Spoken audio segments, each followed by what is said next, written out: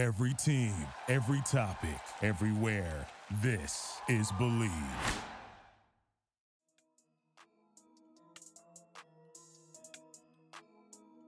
Hey guys, Jordan here. Welcome back to Pitch Not So Perfect. Once again, another crazy week coming up for us Ducks, but as usual, let's run through the last week so you guys can stay up to date on what's going on Duck softball wise. So we just got back from playing in Texas this last weekend. We started out at Texas State on Thursday where we won 7-3. Also, side note, way colder than I thought it was going to be. I mean, I know it's February and all, and I obviously checked the weather because I'm not a total idiot, but that wind out there, totally different. Like, ooh. But anyways, when we traveled to Waco the next day, we played Baylor for a 3-game series. We played them twice on Friday, lost the first one 3-0, and then won the second one 8-4. Then we finished up on Saturday with one game against them where we won 10-4. So not a bad weekend, but we definitely have a lot of things we need to touch up on throughout the next couple of days before we head to Palm Springs this weekend for the Mary Nutter Tournament, which is always a big weekend full of a lot of good teams. So I know the hitters have been working on a few things at the plate this week, and us as a pitching staff had to tweak a few different things that we were doing to try and kind of eliminate some of our mishaps. So it's been a good couple of days of practice so far. But we leave on Thursday this week, and we're going to practice down there once we land. Then our schedule starts on Friday with 2 games. Game 1 is against Northwestern at 10 a.m., and then we play Missouri at 12:30. And all of these games this weekend are on West Coast time.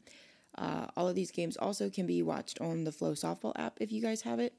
So make sure to check that out if you do. Saturday, we play 2 games as well. Game 1 is against Seattle at 5 p.m., and then Game 2 is against Cal State Fullerton at 7:30. Lastly, we will wrap up the weekend on Sunday morning against Long Beach State at 11:30, and then we head back to Oregon to get ready to go to North Carolina. I'm super excited for that weekend. I'll finally get to play pretty close to home, and honestly cannot wait. Like, it's going to be such a fun trip for us, and I'm really excited. But anyways, let's get into this episode. Today we're going to be talking about the mental side of the game. Now, there's a lot of different parts of the mental side, so we're not going to go through all of them just yet. There's the mentality and, the training behind it. There's the mental struggles and obstacles you might have to overcome throughout your journey in sport and tons more. But today we're going to kind of zone in on the training and mentality kind of piece and how this can set you apart from the rest. So let's get started. To play sports, everyone knows you kind of have to obviously be in shape. There's different levels of being in shape that are required for each sport, each position, and even each range or level that you're playing at. So there's a certain level of skills needed regardless for any sport.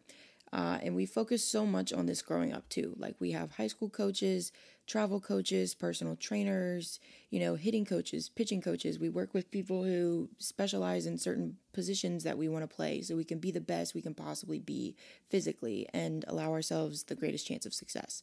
And I get it, which is great. Don't get me wrong. I did it too. But we often overlook the mental side of the game, especially growing up, which can be crucial because a lot of times how we grow up and how we learn to play the game, how we react to things in the heat of the moment at the age, they eventually become engraved in us and make us the kind of player that we eventually become.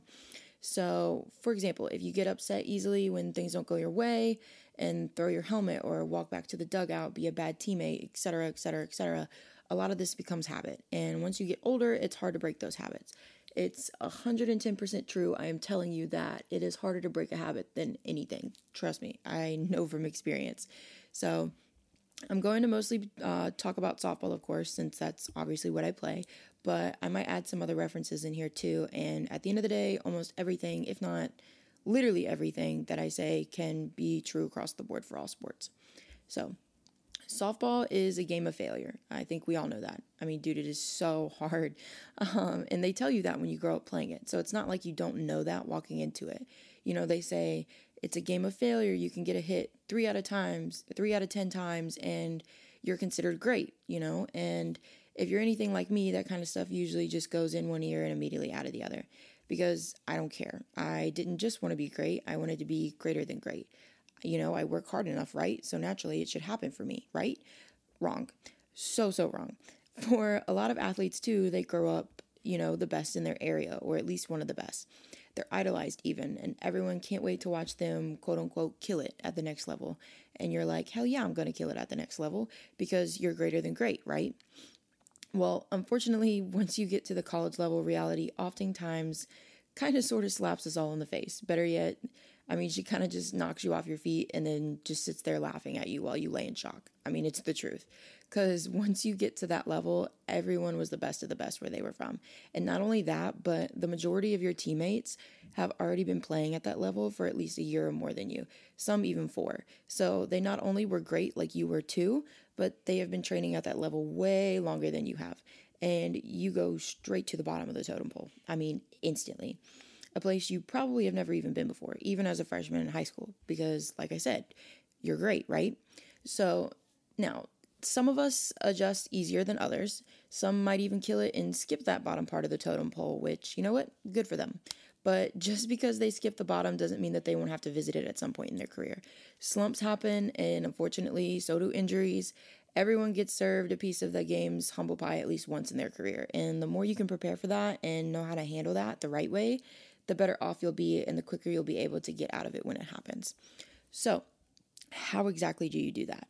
Let's start with some of the basics, or I guess I should say some can't even talk today. Some preventative actions that I have learned along the way. Step 1, don't be a jerk. The world does not revolve around you, which means the sport you play most definitely does not revolve around you, no matter how good you are. I have been that jerk way more times than I'd like to admit. I was one of those kids that grew up as a hothead, and, it's never came from an intentional place of wanting to be a jerk, of course. I've always loved my teammates and loved being a part of a team growing up, but when you get so wrapped up into how your performance is going and not on anything else, you can turn into a jerk pretty quickly. And it can come off as selfish. It can come off immature. You're a hothead. You're no fun to be around. And quite simply, like I said, jerkish. So don't be that teammate. Focus on the overall goal that you and everyone else on your team wants to accomplish, which is winning the game. If you go 4 for 4 or 0 for 4 and still win, take it. Obviously, no one wants to go 0 for 4, but it happens. And when it does, don't hit the panic button. Just get back to work the next day to make sure that you don't go 0 for 4 the next game. And if you do, once again, don't panic, just repeat. Get back to work. This game, and every game really, is a never-ending line of up and down progress, and when you learn to embrace that suck, you really learn how to take yourself to another level. So, how do you not be a jerk? Well, let's say you just struck out. You can give yourself approximately 5 to 10 seconds, maybe 30 at the most, to scream inside of your head before you got to chuck it in the duck it bucket. Sorry, you got to keep it PG here, and get back on the fence to cheer on your teammate. Better yet, tell that teammate as you're heading back into the game, or as you're heading back into the dugout, I guess I should say, what you saw at the plate and help them with their at-bat. Because if you relay some important information to her and she then gets an RBI double out of it, that gives y'all the lead, and you have then officially contributed to your team's success. So do it. Help your teammates, cheer on your teammates, all of it. Other people's success does not hinder your own. It actually helps yours. I mean, that's something that took me a long time to kind of figure out when I was younger, but it's true. Helping your teammates will always, always, always help you. Relaying information like that gives you a chance to process what you did right or wrong and allows you to adjust for your next at bat. It allows you to kind of be present. So the more you can communicate between your coaches and teammates, the quicker you'll see the success that you're looking for. So in the heat of the moment, don't be a jerk. Help others, cheer for them too, chuck your ego to the side for 5 minutes and do what is best for the team. You'll see that when you do this, your negative thoughts and heated spurs throughout your entire career will go away, and it will keep you in a more present mindset instead of dwelling on past results. So, with that being said, let's move on to the next tip. Be present in what you're doing. Now, both of these things I've mentioned are easier said than done, I know, but they are game changers, I'm telling you. So much of our negative thoughts, whether it's fear or worry or even nerves, come from thinking too much about the past or the future. So stop it. If you're worried about striking out, you're focusing on something that literally hasn't even had the chance to happen yet. And if you're scared to miss a pitch down the middle again, you're thinking about 1, a pitch that might have happened in the past, and 2, a pitch you haven't even allowed yourself a chance to throw yet. And here's the thing. I will say this until I am literally blue in the face. There is not a single hitter out there that bats 1,000 all year long. It's impossible. So who's to say that you can't be the one to get them out? Stop getting in the way of yourself by thinking about how good they usually are or how good you think they might be, and focus on who you are and what you are great at. Simple. And same thing goes for hitters too. As much as I would love to be perfect as a pitcher, we miss our spots sometimes. Even the best of the best do. So who's to say that you can't be the one to get a hit off of even the greatest ever? I mean, why not? No one is perfect. So stop making your opponent out to be and start being present in what you're doing in that very moment. One game at a time, one inning at a time, one pitch at a time, even one breath at a time. Being present allows you to remain in a more neutral mindset, and it kind of allows you to see things how they are and not what they've been or could be. Let the past go, forget about the future, like I'm telling you, it hasn't even happened yet, and get locked into what is happening in that exact moment. It's super important to do this, I'm telling you.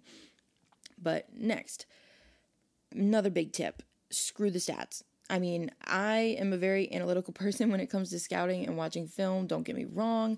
I love to have as much information on someone as possible, but at the end of the day, when you're out on that field, they have to go out the window and you have got to compete. Going back to what I mentioned earlier a little bit, stats are just information on past results. I feel like coaches are going to love or hate that I said that, but whatever, it's true. There have been hitters that have batted less than 200 all year long, rip shots off of me. And there have been All-Americans out there that I've made absolutely look stupid at the plate. It doesn't matter. In the heat of the moment, in the middle of the game, I am telling you, it does not matter. There have been pitchers with close to a 5 or 6 ERA tear up some offenses. And there have been some pitchers with less than a 1 ERA absolutely get shelled. It's part of the game. Stats are cool to know and can help you when scouting to have a general idea as to what to expect and prepare for.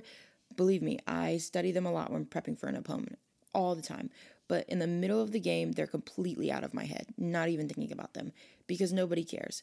So stop worrying about your stats, stop worrying about other people's stats, and get locked in on being productive and being consistent.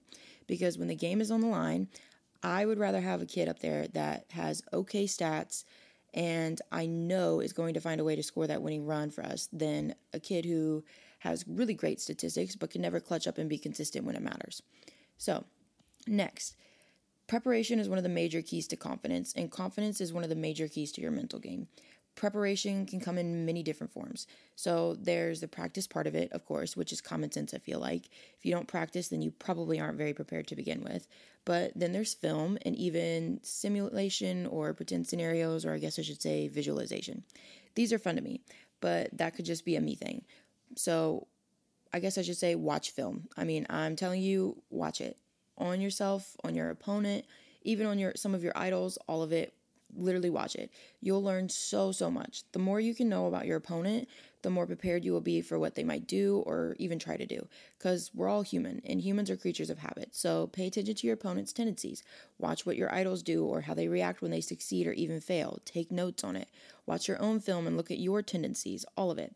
Video gives you tons and tons of information, and the more informed you are, the more confident you will be in your game plan to outplay your opponent. The visualization / pretend scenario part, I have read this in not only one, but multiple books that I have on the mental game, and I absolutely love it. Take the time to do this, and you'll see a difference. I promise. Let's say you have a game this weekend against your rival team. It's a big game, and there's a lot on the line. Why not play it in your head before it happens? So start in the first inning and pretend like you're up to bat. Be really, really detailed. Who's pitching against you? How hard is she throwing? How loud is their dugout? How loud are their fans? Make it as real as possible. If you've watched video or done your other preparation for this game, you should know what your game plan is for this game. And in this visualization that you're doing, you should be able to execute it in your head. Look for that specific pitch that you want to hit and be patient in the box until you get it. Then rip it into the gap. Then play the game in your head, the rest of it. Second inning, third inning, all of it. But don't just give yourself a 4 for 4 day every single time, though. Because what I'm about to say is just as important as the positive visuals. Make yourself suck too. And yes, I did just say that. So strike out. What are you going to do if that happens? The pitcher is not giving you the pitch that you're looking for and has forced you to chase her other pitches out of the zone, and you just struck out. Your plan has failed. So what are you going to do? How are you going to react to this? Visualize it. Are you going to adjust to a new game plan? Are you going to stick to the same one? Are you going to throw a fit going back into the dugout? What are you going to do? Visualize this and make your adjustments. Pretend that the umpire's strike zone sucks, like really bad. How are you going to react to that? it's something that does happen often, right? Like in real life, the amount of really, really good umpires and the amount of really, really bad umpires that you run into, I mean, it happens all the time. But you can't control that. So how are you going to react in the game to make sure that you stay present and help give your team a chance to win the game? Visualization is insanely effective, and it gives you a chance to not only play pretend, obviously, but it prepares you for the good and bad moments. If you've already seen it in your head, you'll know exactly what to do in real life too. It allows you to be prepared on a level that most don't even get to. So I would strongly recommend it, seriously. And I could honestly talk about it for literally ever. But I think we're going to stop here for now and save some of these other tips for another time because, to be honest, I got to get packing. But thank you guys so much for listening. Make sure to follow me on Instagram and Twitter to stay updated, and I will talk to you guys next week.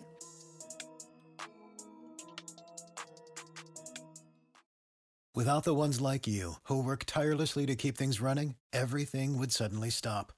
Hospitals, factories, schools, and power plants, they all depend on you. No matter the weather, emergency, or time of day, you're the ones who get it done. At Grainger, we're here for you with professional-grade industrial supplies. Count on real-time product availability and fast delivery. Call, click Grainger.com, or just stop by. Grainger, for the ones who get it done.